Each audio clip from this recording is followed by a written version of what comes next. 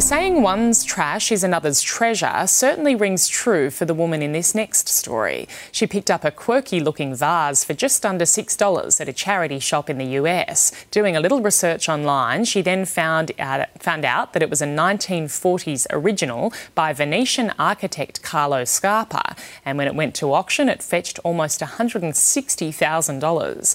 No word yet on how she plans to spend the money.